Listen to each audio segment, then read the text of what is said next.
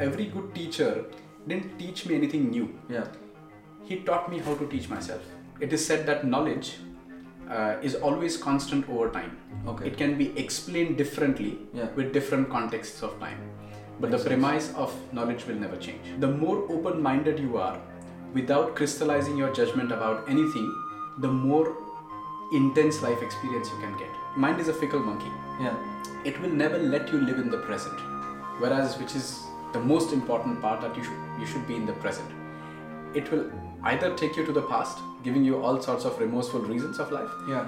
or it will take you to the future, giving you enough anxiety to get your breath altered. Hey everyone, welcome back to the Fun Indian Guy podcast. On today's podcast, we have a guest, so you have to listen to two people and not really me all the time because you might be tired of me. But anyway, let's welcome Dr. Rohan Shetty. So he's a scientist in landscape ecology. He is also studying Vedas. So basically, he's also studying Sanskrit because you need Sanskrit kind of to study and understand Vedas. He's also into music. He's also into music, photography, life in general. Yeah. He's in a lot of things, and he's a very interesting person, and that's why he's here. Because he's interesting. No, that's not a benchmark to be here, but so he's a really good friend of mine, and we have long conversations on different topics all the time, which are super amazing, and they are 5 hours podcast each. So I was like, let's put microphone in front of us, camera and lights, so we kind of document it and spread the value. Anyway, so that's why he is here, and now we're gonna just roll the intro and talk about things. But before that, I'm gonna explain you what we are talking about today. We are basically talking about his journey, what he studied and how he went about things, because I'm really interested in his approach towards learning and not the learning itself. Other than that, we are talking about journaling, which is a hip topic of 2019, and we are kind of giving a perspective from a yogi or a yogic studies towards journaling itself. Then we are talking about breath, talking about personal growth in some way, getting your attention right, and we are talking about a lot of things. So stay tuned, and it's gonna be fun for sure, because I'm kind of recording this intro afterwards, so I already know what was the podcast about. So that's all. Let's roll the intro. Thank you.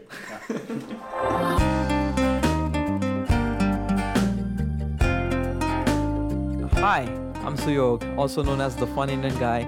I'm a designer, musician, filmmaker, and a mechanical engineer. I'm from India, and currently I'm chilling around, traveling around, working around, roaming around, having fun around Europe, and this is my podcast.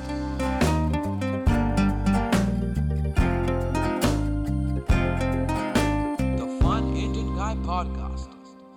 So, on today's podcast, we have Rohan here. Let's welcome him. You saw him in the intro, but now let's begin the actual discussion.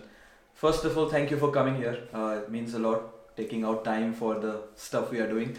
I would like you to tell everybody what you are up to, or what all the things you are doing in your life, or what you have done, more of like highlights about stuff which is happening or going on. It's a weird mix of things that I'm made of, that I can say. It's a misfit of puzzles, but it fits well together in the end. So, maybe I'll just start from the very current topic. I just finished my research in ecosystem dynamics, and largely I was trying to understand how vegetation is responding to climate change in the Arctic. Okay. So that's my academic focus of research. Yeah. On a slightly deeper note, what really kicks me about my research is how can we understand change? Okay. Change, I think, is the basis of life. Yeah. We are undergoing a change constantly. So if you understand change, you evolve. Yeah. And that's the best way of life, to evolve. Yes. So that's the academic part of it. Mm-hmm. This same change, I also live as a lifestyle. Okay. Trying to be conscious about it over every second. Yoga is a very important part of my life. Mm-hmm. It's always about an inward and outward journey that simultaneously goes together. Okay. So just the way I'm mathematically modeling changes outside in the environment, Okay. I'm trying to be aware of every second of what is happening to my own being, what is happening to my own life force, what is happening to my own career, what is happening to my own being in a very personalized setting. Yeah. So I've been trying to research different parts of introspection, yoga being the most prominent one. Okay. And it's an enlightenment technology which is a few thousand years old, very well tested by many people. So yes, that's a very important part of my life. The third part is I'm working as in the capacity of a vice president at an NGO in India. It's known as the Tribal Mensa Nurturing Program, which looks at identifying giftedness in students from underprivileged communities in the state of Maharashtra in India. Yeah. And apart from that, I'm a passionate student of Drupad, which is a form of Indian classical music. Yes, nice. Interesting. So the thing is, I met him actually during the Ganpati festival, which was happening in Berlin. And then I started talking to him, and then the discussions were pretty interesting. And then we kept meeting, like we met, I guess 4 or 5 times after that. And every time we were sitting together, we were having like amazing conversation. Also, his wife is in the studio. Can you give a shout out? Hi. First time we are having like audience in the studio. It's not the studio, it's my bedroom, but still first time we are having audience while the podcast is going on. So I met him, and every time we were meeting, we were talking about very interesting topics, like be it Sanskrit, Vedas, or the PhD things he's doing about like studying, and ecology, farming, then music, filmmaking. He's also a photographer. So all those things we were talking a lot about, and then I realized like I should get him on the podcast because the things he's saying is very interesting, and I think it's valuable for everybody of us, like every one of us. So even if we listen to what he's saying and start asking questions in our life or in our context, I think it's very valuable, and that's why I really wanted you to come here. But at the same time, he's full of knowledge, full of information. So we are going to kind of touch different topics in coming months and not in the first podcast. The first podcast is more about the overview and catching up or just introducing people to you. So that's very interesting. I would like you to also explain us or tell us in more simplified way what is your PhD is all about. Like I know it because we have discussed this. I know this because we have discussed this earlier, but in simple way, how could you put it? Okay. So in very simplistic terms, what ecosystem dynamics means is in the environment or generally, no individual component is really individual. We are all dependent on each other. We breathe the same air that is flowing around. We are exposed to the same sunlight that is around. So environment as such is always an integrative process of different processes. So it's an array of processes that connects everything which is so-called individual into a much more of a communal setting. So say for instance, a set of trees.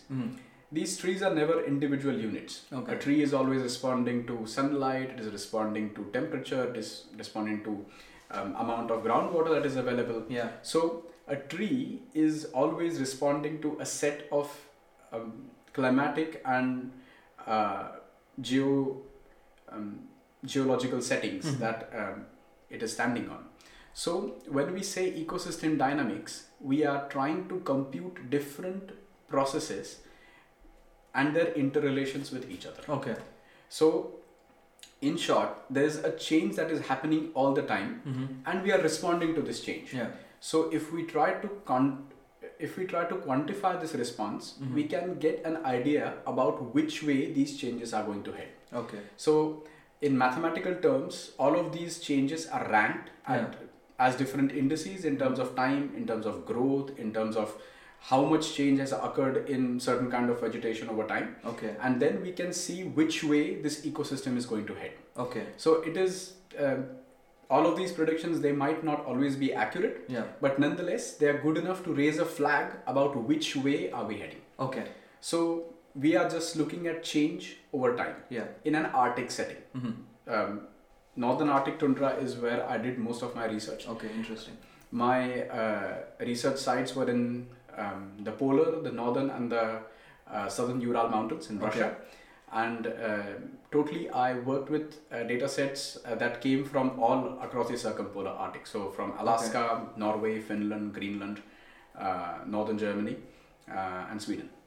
So yes, that is what my PhD focused on. Okay, that's very interesting. But at any point during your studies or during your research process or when you were traveling to get your data or to study whatever was happening, did you feel like you are coming across so many good insights and inputs that we should tell, like the normal people, not the academic people who really know which have good amount of knowledge about the things going on, but in day-to-day life aspect about like common people, like did you have that moment where you are like, oh, this is very interesting, I can translate this information to the people who are more able to understand, like in a terms where they can understand and they can apply in order to make better change or in order to change however Sure. change the way we are dealing with things these days? Sure, certainly. An important aspect of any data is always about predictions. Which way are we heading, as I said? Yeah. So, just the way we model ecosystems, we all are a part of a larger data set anyways. Yeah. We are living data. We are agents of change. We are also auditees of change. Yeah. So we are a point in timeline that by our choices right now are going to design our future. Okay. So certainly I feel throughout this journey, may it be sampling in the extreme Arctic sites, which is kind of a very beautiful and very adventurous journey, because you are undergoing a strenuous physical life. Yeah. At the same time, you're very excited about it because it is just adding to your research. It is an outward and an inward journey. True. So yes, definitely there were a lot of points that I thought I could share. One of the most important being, we hear the word sustainability that comes stapled with environment all the time. True. So many times people address this issue in a very policy-based way, and they think it's only an administrative task. But as I said, as all of us are little data points, if we change our consumption patterns, if we look at life in a higher resolution of things, we will kind of understand that we don't need a lot of things to be content and happy. So if our consumption patterns change, certainly will lead a much more meaningful life than the so-called material rush that we are going through right now. True.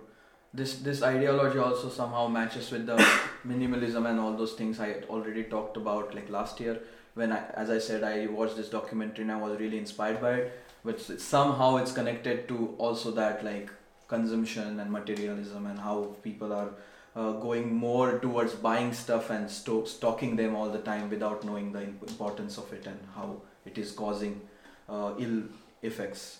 That's very interesting. So this is your PhD part and this is what academically you have been doing. But then there is Vedas and Sanskrit and all. Correct. That zone. When did it start and how did it start? It started, I guess, quite a few years back. It's been more than 15 years that I've been trying to study myself. Okay. And I was very fortunate to get many really good gurus in my life who pointed me towards a more and more introspective path. Yeah. A small note over there is that every good teacher didn't teach me anything new. Yeah. He taught me how to teach myself. Oh, interesting. Because any good teacher will tell you that I cannot give you knowledge. Knowledge is a life experience that you will get by yourself. Yeah. But this teacher every time taught me to be open enough to take a new life experience in. Okay. Without judging it, looking at it as a process. Just to be a part of it, to consume it entirely and then extract knowledge out of it. Okay. So one of the basic premises of the Vedas is Vedas are not books. They are not big volumes of just written knowledge somewhere. They are timeless. It is said that knowledge is always constant over time. Okay. It can be explained differently with different contexts of time. But the premise of knowledge will never change. Yeah. So similarly, every being, may it be his consumption patterns, may it be his approach of life, the more open-minded you are, without crystallizing your judgment about anything, the more intense life experience you can get out of every little thing. Yes. So that is the basic premise of Vedas. That's. Can you repeat what you said again? Sure. Because it was really interesting. Maybe if I have to encapsulate the entire concept, Yeah. The Vedas start with this premise of Atatho Brahma Jidnyasaha, which means when there is a life force which is curious enough to understand, or which is really curious to know how is this cosmos working, that is the point of start for Vedas. Yeah. Atato Brahma Jidnyasaha. Okay. Once you have curiosity, knowledge is going to follow. Yeah. So, for any being who wants to study his own journey, what is the substance of me? In any context, may it be career, may it be your passion, your hobby, your sadness, your depressions, whatever it is. Yeah. But what is the substance, this life experience is, how is it adding to my being?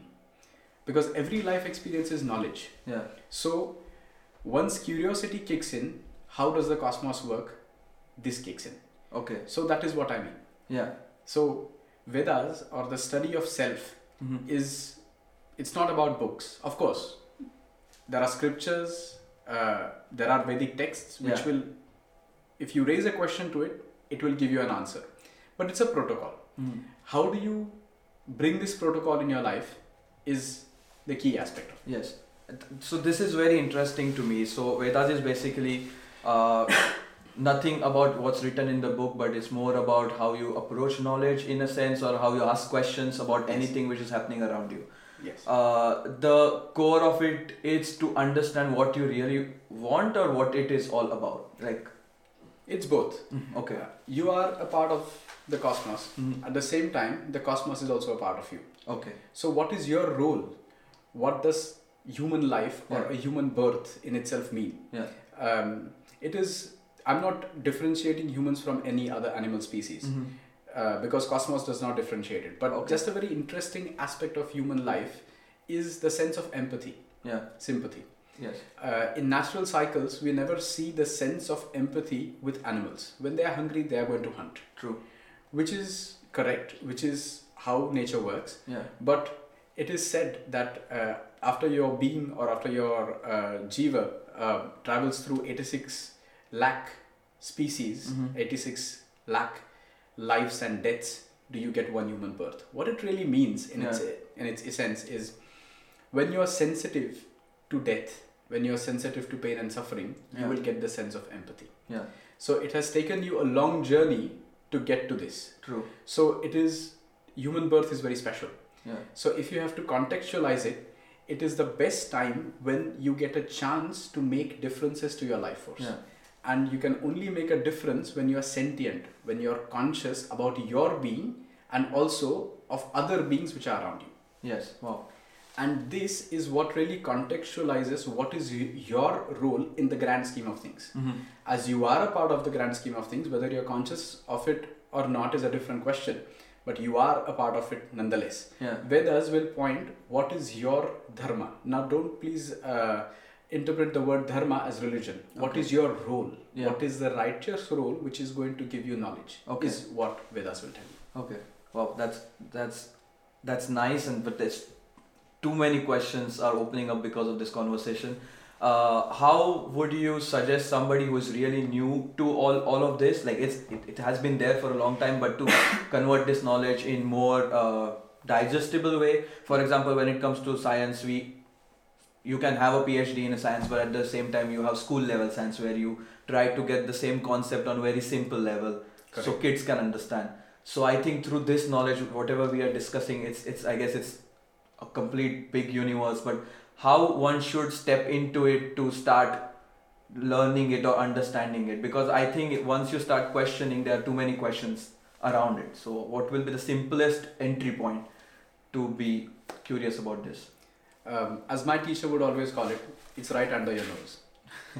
What it means is, one of the best things is you will start gaining information from outside. Yeah. But knowledge will always come from inside.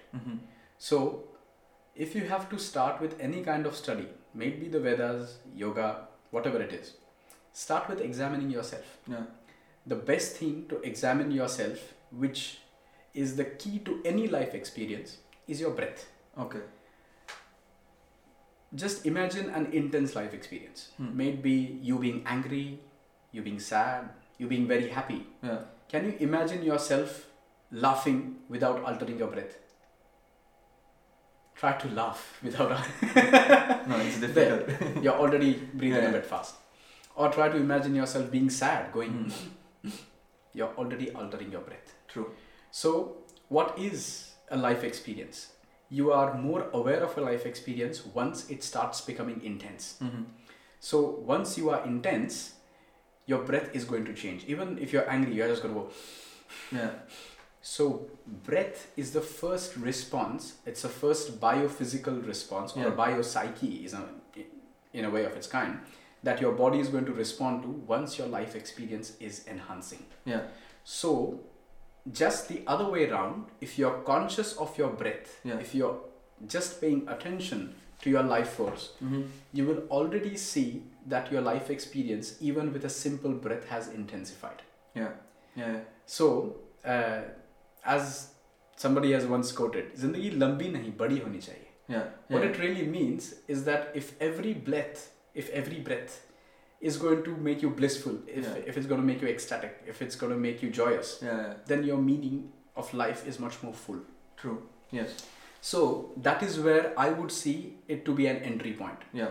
Reading through the scriptures, reading through the actual mantras and sutras of the Vedas is important. It is an important protocol set up by many sages, by many rishis, who have undergone the same process of self-examination. My entry point into it was that I would question everything I did.